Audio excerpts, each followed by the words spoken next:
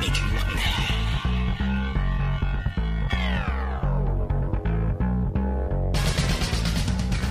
Hello and welcome to Keanu Club, like a cool breeze over the mountains. This is episode 22. Tune in tomorrow from 1990. I'm Mike Manzi. And I'm Joey Lewandowski, and this is a very rare guest-free episode. Tune in tomorrow. Nobody wanted to do. Oh, I can't imagine why. This movie, I mean, this is another one where I never heard of it before, and if I never hear about it again, it'll be fine with me. I mean, it's not. That's sort of a joke. I mean, it's not terrible. It's just weird, and I don't want. I say weird too much, but like it's weird in lots of ways. Like it's tonally weird. The plot is weird. Everything is just sort of off about this. Yeah, it's another uneven movie, right? Like it's adapted from a novel once again. So knowing that, I understand some of the issues. The movie is not without its merits. I did enjoy some sequences, but I agree overall, like it just did not work for me. I just feel like it fell completely flat. It's set in 1951 in Detroit, and I don't think they really do anything about like the Detroit setting to make it important at all, really, do they? There's one scene in the beginning, it starts in Detroit, and then they move to New Orleans for the rest of the movie. I don't know if you caught that. I don't think I did, and I don't think it really matters much. Nope. I mean... No, there's probably one shot of Bourbon Street at the beginning, and then, since it's the 50s, everything just kind of looks like the 50s, so they don't really make a point of it being in New Orleans very much. It's important that it's set in the 50s because the whole thing is about radio plays, and the sort of the name of the movie comes from the name of the show, which is called Tune In Tomorrow, which is this soap opera radio program that the station that Keanu writes at, that's the show that they put on. And so every day all these housewives and people listen to their radio show and then, tune in tomorrow to find out what happened. And so aside from that, like that's important why it's in the 50s, but like other than that, I mean, it sort of like could exist at any time, and like the weirdest thing about that, in a way, is for the most part, Keanu is not really doing an accent, and then toward the end of the movie, he just sort of like falls into this like weird accent. I don't know if you caught that, but like he just has like it's not even like consistent throughout his scene. I just noticed it like a couple times. Oh, this is happening now. Well, what's kind of interesting with Keanu in this movie is I did notice right away the accent, and then I kind of noticed it went away, and then it kind of came back again for a while. But he'll kind of portray almost this exact character in Devil's Advocate, like this Southern slick. Well, this character is not a lawyer, but he mentions he wants to study law. I found that amusing.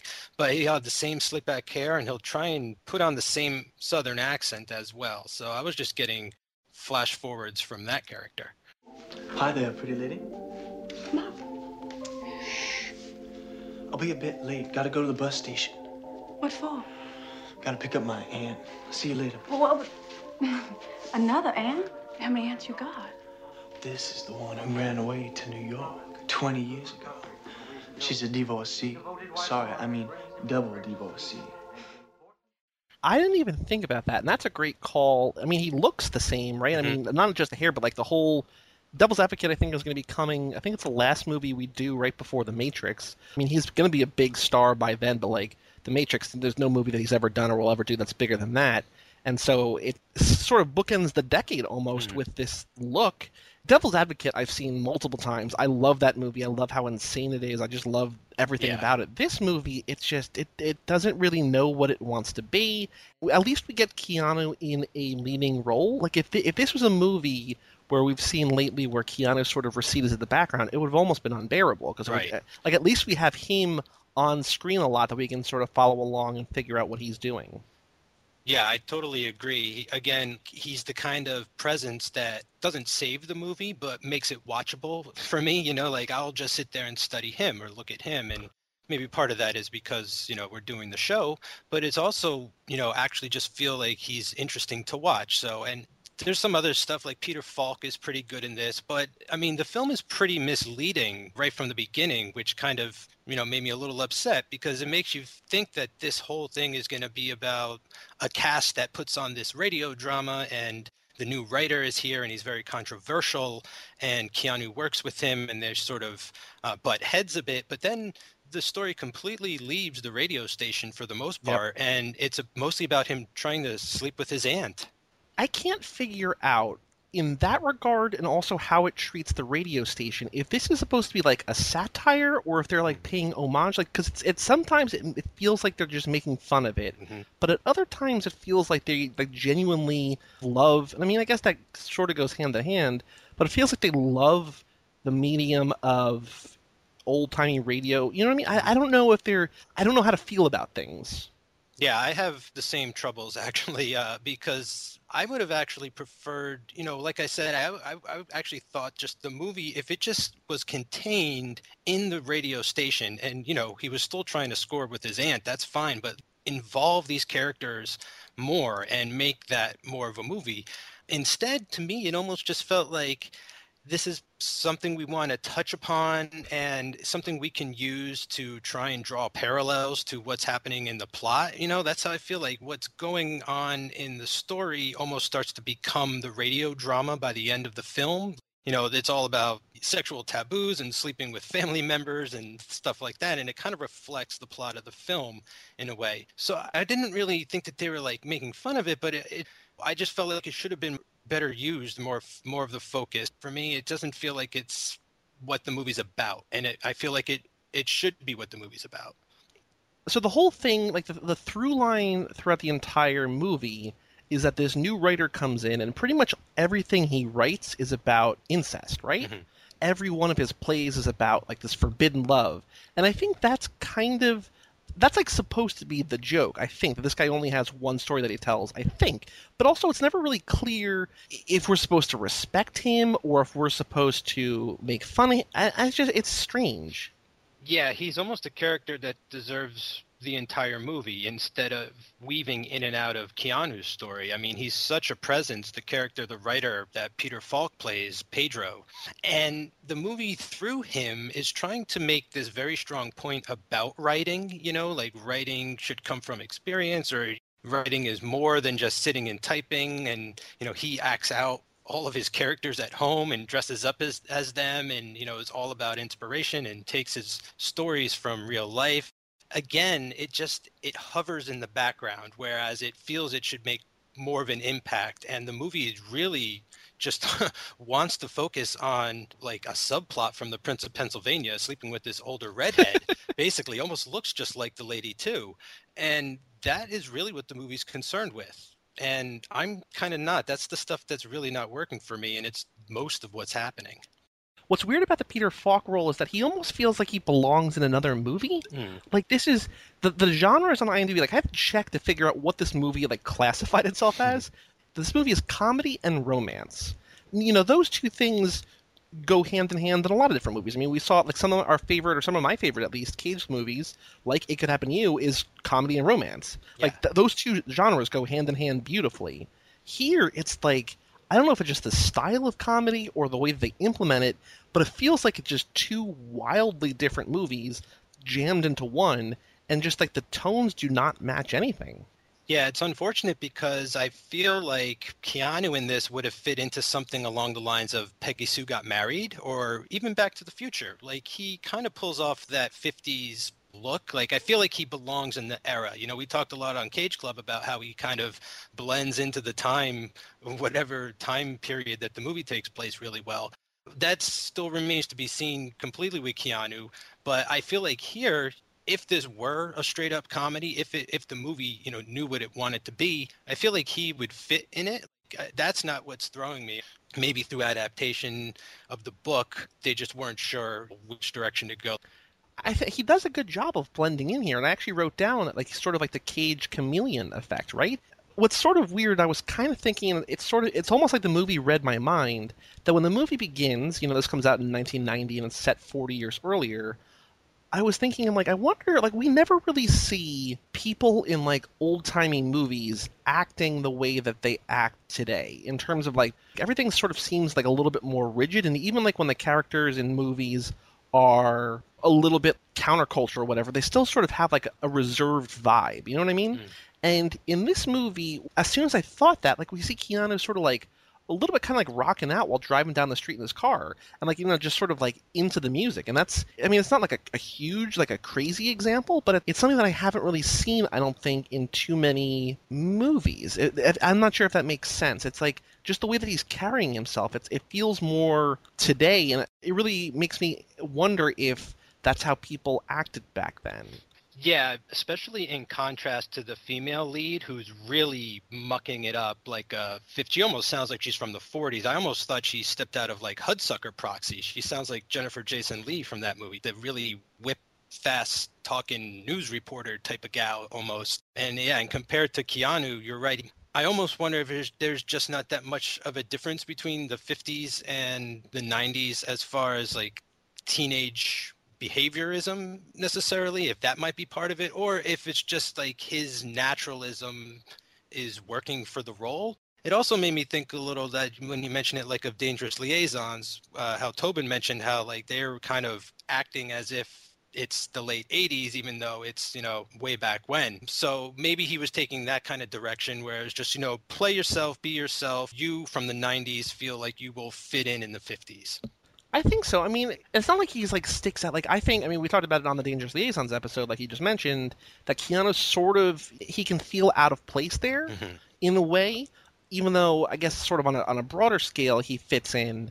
Here, he doesn't like stand out. It's just like it's sort of a different depiction, maybe, and maybe that's as simple as it is. That it's just a different way about treating the 50s and treating the way that people. Because I mean, I don't know anything, and I feel like that's sort of, it's difficult to know. I think that's something that's like lost to history almost. I don't know how we could ever find really how people acted naturally.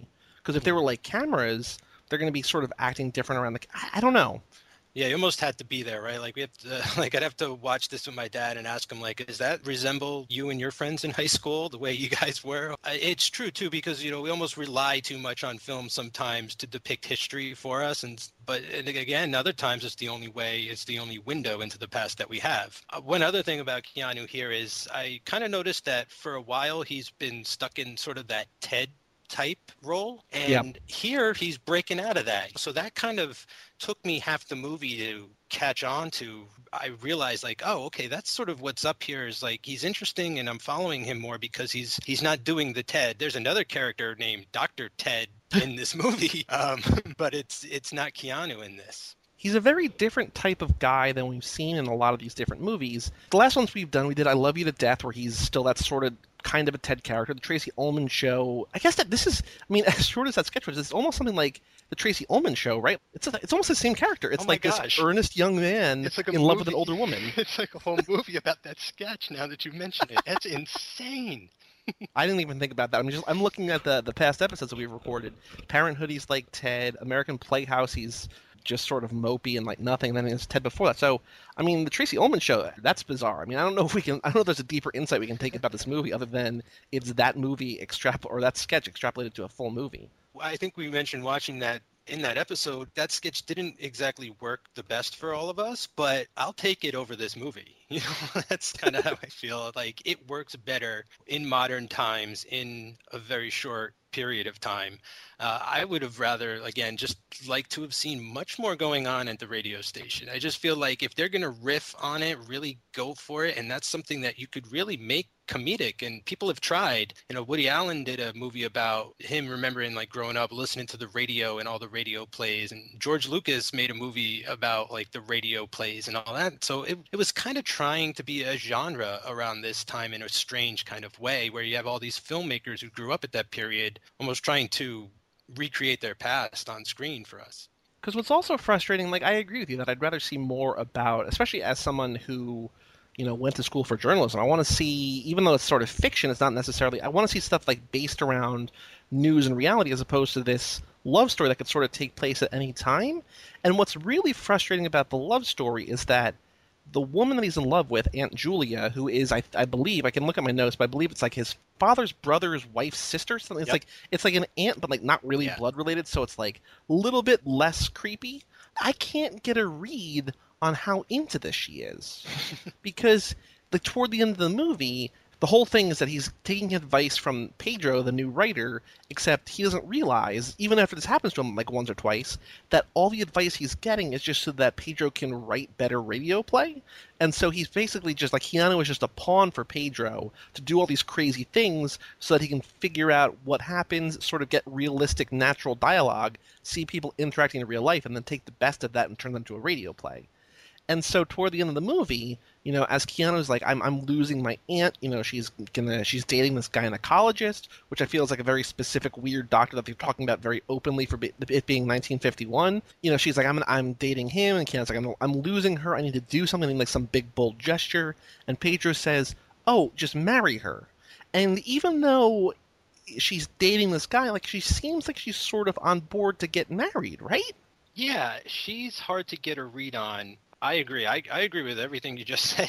She's a tough character. Her relationship with Keanu throughout this is very hard to track for me because in one scene, it's like she hates him, but then in the next scene, it's like she's in love with him. But then she's just like, oh, it's like a young love kind of thing. But then it gets real serious, and then it doesn't, and it becomes dramatic. It seems like they're trying to use her to be like a comedic character, yet her issues are very deep and serious. Like, she's considered like this wild child that ran away to New York and got in trouble and came back, and she's just looking to marry for security to some rich guy, not even for love. And she probably is fooling around with Keanu at first just because he's a good-looking young man, and she thinks she's like Blanche Dubois. Yeah, so they do not do her very much justice in this, and I don't feel like she's acting the way anyone really would act naturally. She's almost stepped right out of one of those radio dramas. Maybe that's the point. I don't think that's the point, because I don't think that really works. I honestly don't know. I don't think that she's written in a way that she's supposed to be taken from the soap opera, because she's not melodramatic. She's just sort of flip-floppy. And, like, I think the problem with her character, or one of the problems with her character, is that there's just too many things going on. The whole sort of forbidden love is that, rightfully so, Keanu's father is against this relationship because he's just a kid. They are in some way, even if it's sort of extended family, they're related. And so the dad, this being, especially in the reserved 1951 landscape, this is something that should not and cannot happen. But, like, we never really see them outside, like, maybe a scene or two in the beginning of the movie. There's not a lot of interaction with them and his dad. Mm-hmm. And I mean, I don't know if that would be necessarily like too one note if they had interactions, but I feel like there's got to be something more there, I think. Yeah, I agree. I think they try to fill that void with the portrayal in the soap opera because that mainly follows the father learning about all the incest and infidelity going on in the play. But I think the other major problem is that she's just not in it enough. She's a super main character and she's kind of needs to be in the movie more. Like, we need scenes with her without Keanu in them, and I feel like we don't really get that. Like, we need scenes of her and the doctor doing stuff and her realizing like, oh, this guy's a dud, or scenes of, like you say, Keanu and his family and things like that. But we're always bouncing back to Peter Falk, trying on different uniforms and clothing and writing and things, and like that stuff's the stuff I like. It's just not important to the story that's like central to this film. You know what I'm saying? Like, the story is about Keanu and the aunt, and unfortunately there's no room for the stuff I like. I really wonder what happened to this movie, because there's not a lot of information online about it. There's not even a plot summary on Wikipedia. Not that I got lost. I'm trying to figure out, like, am I missing things? And I want to, like, figure out, like, if I was missing things. And I went on there, and there's just not a plot summary. There's no trivia on IMDb. Like, I want to know if this movie began as a radio drama and there just wasn't enough there, or if it was like a romance story that needed to set it somewhere. I don't know which came first, because it doesn't feel like, as we've been saying throughout, it doesn't feel like the two go together. And I want to know which came first. I mentioned earlier that what they mention at the end of the movie is that it's based on a novel. Right. So, I mean, I think there's... Oh, yeah, I guess that's true. I think that, that's the age-old, answer right there for the most part. I think is all we're going to have to say from now on. If it's one of these uneven affairs, you're going to have to be, well, it's the adaptation. Just something went wrong. They lacked the focus that they needed. So, I mean, I haven't read the book. I don't know how closely they followed it or not. Maybe they did stray and maybe that was the issue. But I feel like that's got to be a big part of the answer. I completely forgot that it was adapted, and so I mean that answers pretty much all of our criticisms, I think, about not enough screen time for these characters and sort of. You know what it doesn't answer for me though is the weakness of the storyline. Like, because like let's just take Keanu, his character Martin, for instance. He writes the news at the radio station, right? That's supposedly his job. He's the news typist. Right. We never see him reporting ever any news whatsoever. It's true. He maybe sits at a typewriter once to type something. I don't know if they read it. It could have been a love letter. The biggest interaction he has with the typewriter is when Pedro shows up and tries to steal the typewriter. And like he's defending it like this is like his baby, but like we never really see him working on it. What's going on? Good evening. That's my typewriter. Wrong, turd bird. It's mine. Hey, what's happening for God's sake? This is the newsroom typewriter. Okay, Dick Licker. Outside. Parking lot. I'm gonna rip your tinny tongue out. Come on. Out. Out. Hey, Out. Out. Out. Out. Ooh, out. Out. come on. Take it easy. What's going on? This greaseball tried to steal our typewriter. Like, I thought maybe he was, the copy boy or someone who ran out like a gopher to go get coffee and stuff and, never went back to work. But that was supposed to be the connection. Like, he needed to be at the office more, like typing with people running in and out, reading lines, involve the radio station. I really wonder why anybody tries to adapt anything, because I feel like both for Keanu and for Cage, more often than not, things just fall flat. This movie's not short, but I feel like it needs another like half hour. It's close to an hour 50, I think. It's like an hour 45-ish, but I think it could use so much more time. I don't know why they didn't spend more time with it. I completely agree. I'm glad people do try. I think there are more bad adaptations than good ones, but the good ones can be so good. Like Psycho and Jaws, the movies that came from stuff like that are great. So I'm glad they're trying, but it's a skill, it's a talent. I don't just think any old screenwriter should be, and I don't know about this screenwriter very much, but I just don't, you can't just assign someone a book and say, make it a screenplay. I think there's certain writers that are good at that. They find a certain way that it works. It can work, but you're right, not everything should be adapted. And it just makes me wonder about this particular book, like why someone chose this and it made it all the way to the theaters. That's what baffles me. I couldn't imagine reading this and going like, yeah, I got to see this. So the movie is based on this novel called Aunt Julia and the Scriptwriter, which was written and published in 1977. It's set in Peru. It's set by this Nobel Prize-winning author Mario Vargas Llosa. He was born in Peru, so he's a citizen of both Peru and Spain. Is he still alive? I think he's still alive. This is mind-blowing. So the book came out 13 years earlier in a different language, and they adapted it. Like, it's crazy. And like the plot, so like I was saying before, there's no synopsis of the movie on the Wikipedia page, but on the book's Wikipedia page, there is a plot summary, and it's set in Peru, and it's set at a Pan American radio station, and that they have novellas instead of soap operas, but like it's the same thing. Like it's Spanish story. It's set now, and it's weird. That's insane. That's crazy. I understand why they didn't make the foreign language version of this, but damn, I bet that would have worked so well. Like if someone overseas made the book closer. I don't know. It just because you feel, especially with the Peter Falk character, like the wacky craziness that's right under the surface of this, that the movie really should be. I almost feel like Mel Brooks should have directed this, and it would have been great. Like he would have found a way to really orchestrate this. But that is. Yeah, that's not like why even bother with this is correct. Like just move on, find a book and takes place in America at a radio station during the 50s and infuse it with all of your energies and focus it on that.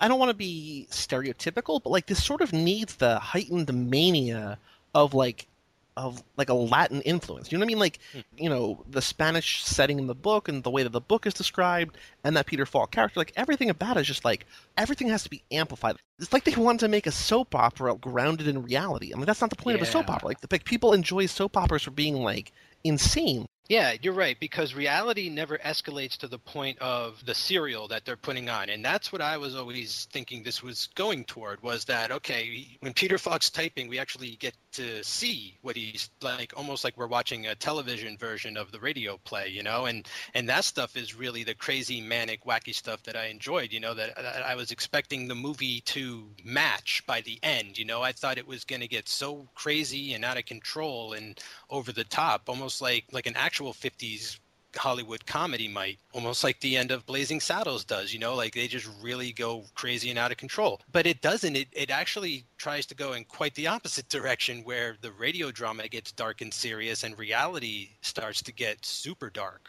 and serious. And we even get Keanu with a gun again by the end of this film. You just sort of touched on it, but like we haven't mentioned this entire time the fact that we cut away from the main plot of the movie to see the stories that Peter Falk is writing, and like a young Peter Gallagher's in these, and like they're all like these crazy, like like this Victoria era wedding. I think some kind of like Greek thing maybe, and there's like this nerd like it's bananas. It's so unrelated to anything else that's going on, and it's kind of wonderful because the first time it happens, you're like, we did like this.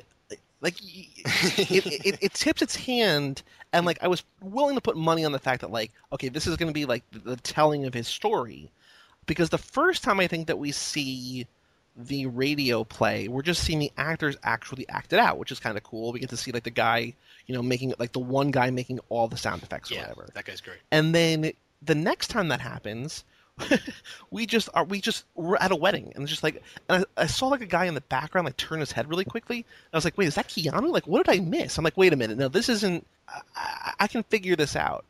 It's just it's strange. Yeah, it's jarring to say the least. Like right off the bat when it happens the first time, but then it happens again and again throughout the movie. And it's not that I wasn't expecting them to go back to that. It's just I didn't expect them to just arbitrarily sort of cut back to it, and we're not at the wedding anymore, but we've followed a character home. That's what's weird, is like they cut all of the middle out of those parts, so we just see glimpses of it, right? And for me, it's kind of hard to follow in that regard, and that's when I was almost like, well, I would just rather see this being done at the radio station. It's crazy because suddenly John Larroquette's on screen, and there's, Dan Hedaya, the dad from Clueless. He's got an eye patch on, and this is real. Spoiler alert, he has two eyes. I mean, like at the very end, when he rips it off. This is real, like that real telenovela stuff. And I liked it, even though it was confusing, because it was entertaining, like you could feel the style to it. Like you could feel the energy in it. And then when you cut back to the actual reality stuff, everything just kind of feels too heavy at the end. Nobody really is happy for a lot of the film either. Keanu's kind of upset that he can't score with his aunt, and his aunt's upset that their family finds out, and she's gonna have to run away again and all this. So there's a lot of that going on back in reality, and I just want to see the boss at the radio station. Like we never meet the twin brother to the guy.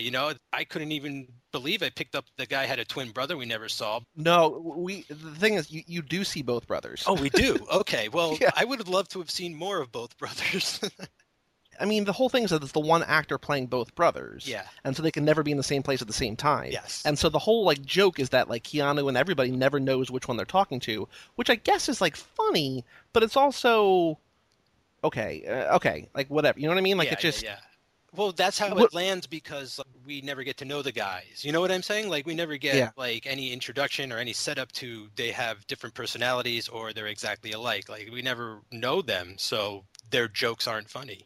The only personality trait is that they're both really angry at always being called the other one, which is, like, funny for, like, a one-time joke or, funny maybe for, like, an SNL sketch. But, like, when a fairly major-ish character in this movie, it doesn't really work that well. Yeah, especially since like he becomes like the fourth most important character, and that's just by screen time. It's not that he's all that important, it's just that they keep running into him at his office because he runs the station. You know, he's not necessarily important to the movie, but he's in it a lot. Okay, so we know why the movie suffers, and that's because it's an adaptation, like we talked about a lot.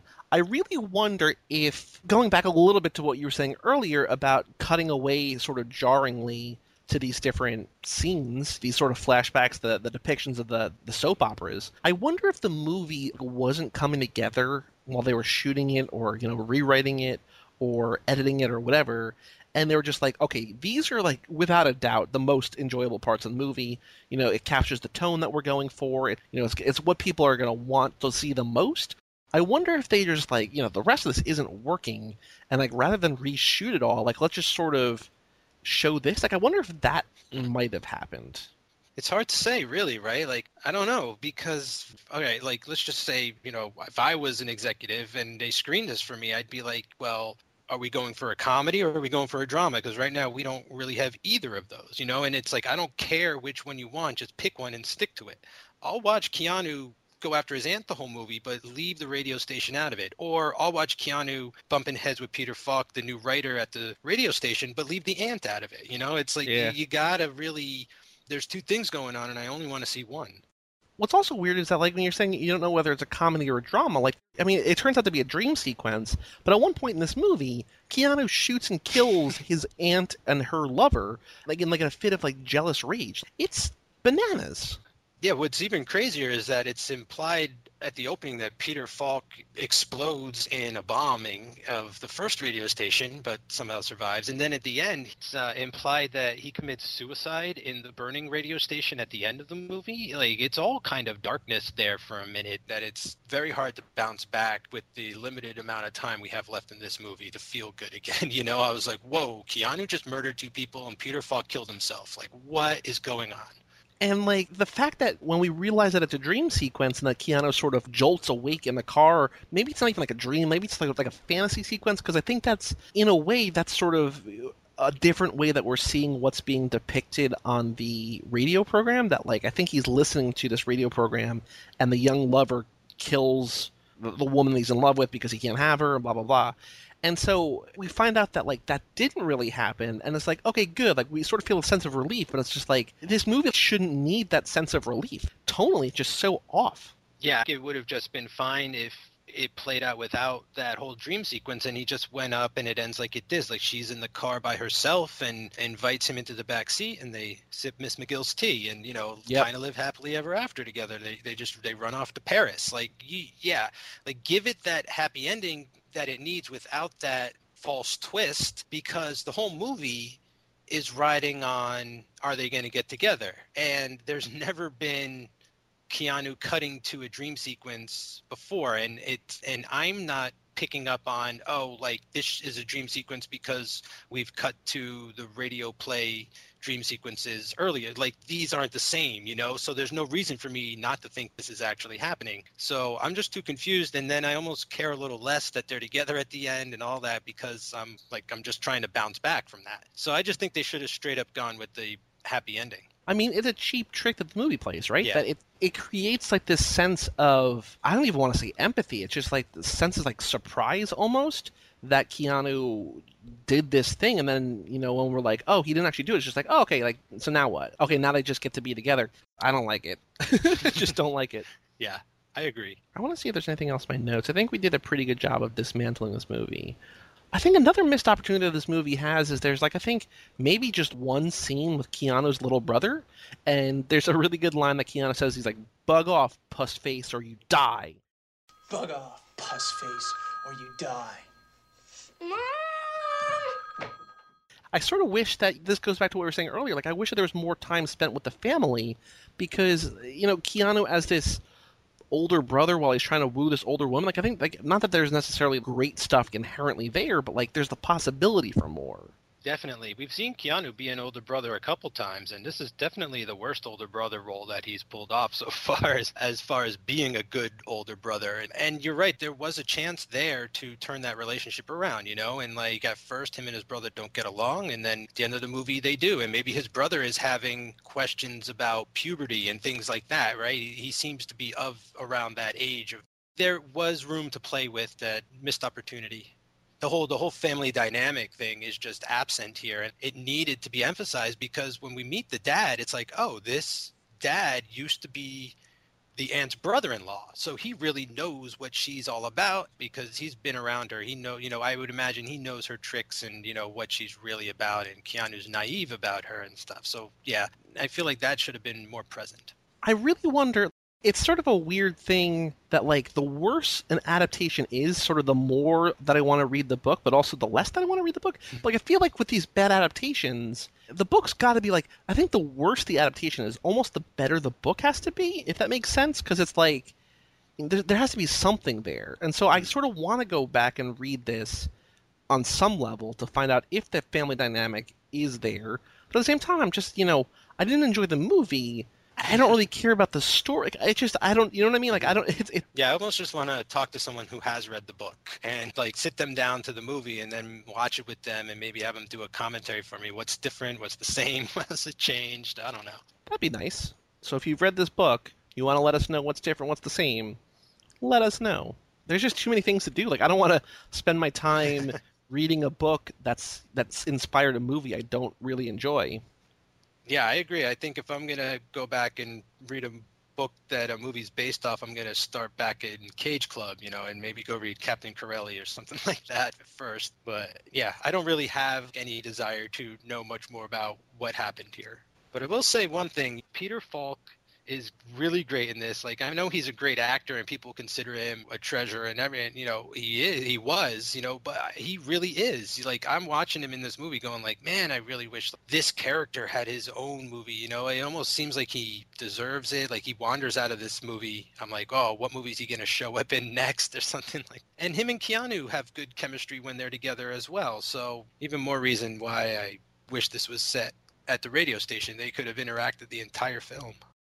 As much as we like Keanu, obviously, like, really the only reason to watch this movie is for Peter Falk. Keanu's sort of interesting, but he's also only sort of interesting in comparison to what he's done to this point in his career. I mean, if you're familiar with him and, future movies like The Devil's Advocate or whatever, you've seen other things and it's sort of like, oh, okay, like I've seen this type of thing before. It's interesting historically in the way that we're going through because it's unlike his other roles. But I mean, there's really no reason to watch this movie, period. But if you are going to watch this movie, Peter Falk has all these different characters, and then at the end, just deciding he's going to become a cardinal and driving off, and just, apparently the mustache he's been wearing all movie was a fake mustache. There's just like little silly touches that are funny. It's just packed around this melodramatic, but also at the same time, very serious sandwich. Yes, a sandwich I won't order again at the deli. And this is another movie where basically no one from this movie will ever act with Keanu again or ever be involved with anybody again. There's one person in this, Dee Dee Pfeiffer, who I don't remember who she played, but she will return in Providence, which is notable for being the most recent movie, I think it comes out the next year, that we just cannot find. Like, it just does not exist. Oh. Or it's very, very expensive. Okay. But other than that, nobody ever comes back in another Keanu movie, so the fact that we didn't like this movie is maybe good because none of these people ever cross paths with him again. Yeah, and even that one actress, like, it's out of our control because that movie is just nowhere to be found, so she won't return for us either, no matter what. It's beyond our control. It's beyond our control. I think that's all I have to say about this movie. Is there anything else that you wanted to cover that we didn't get to? No, I think we covered everything I wanted to talk about.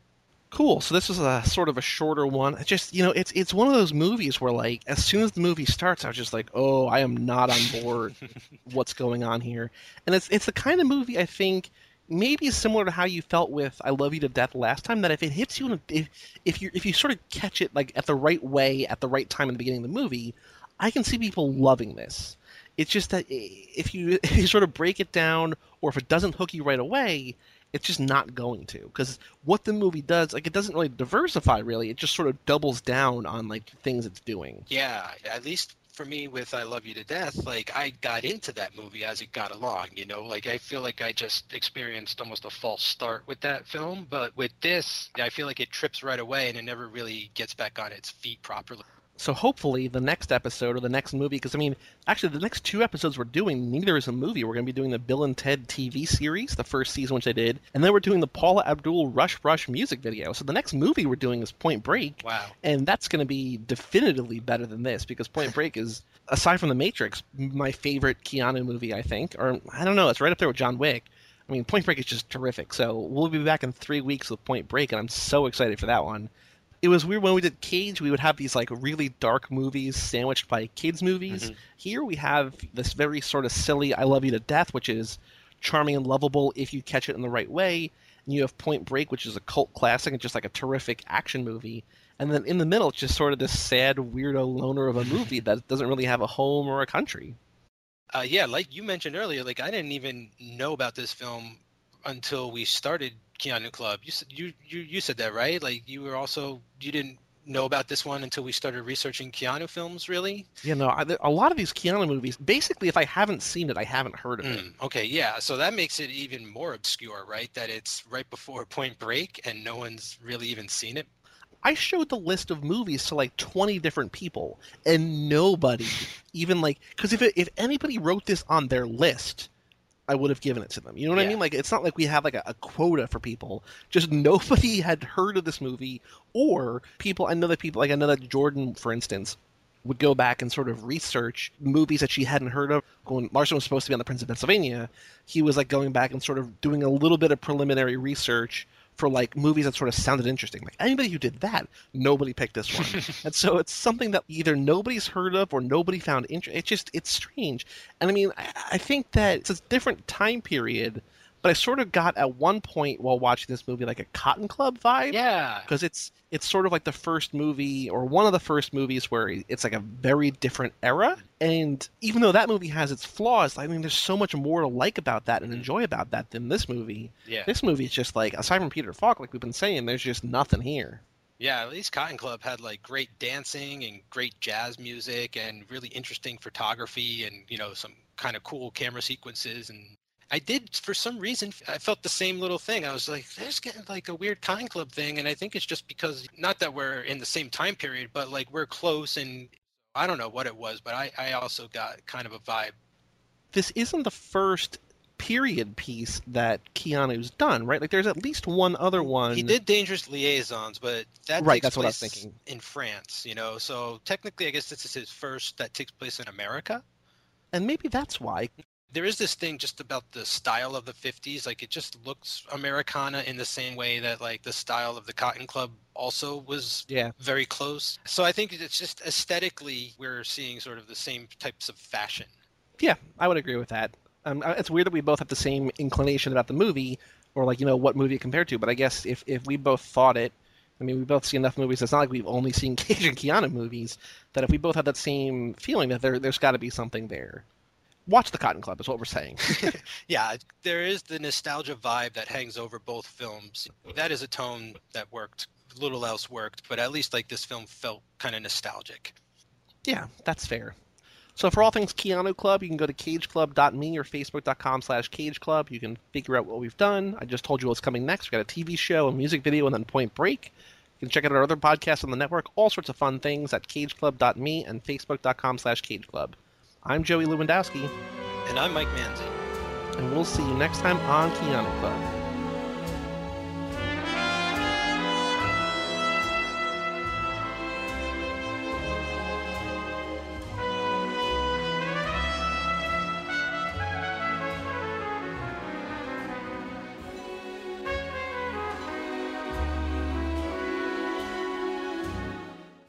Bug off, puss face, or you die.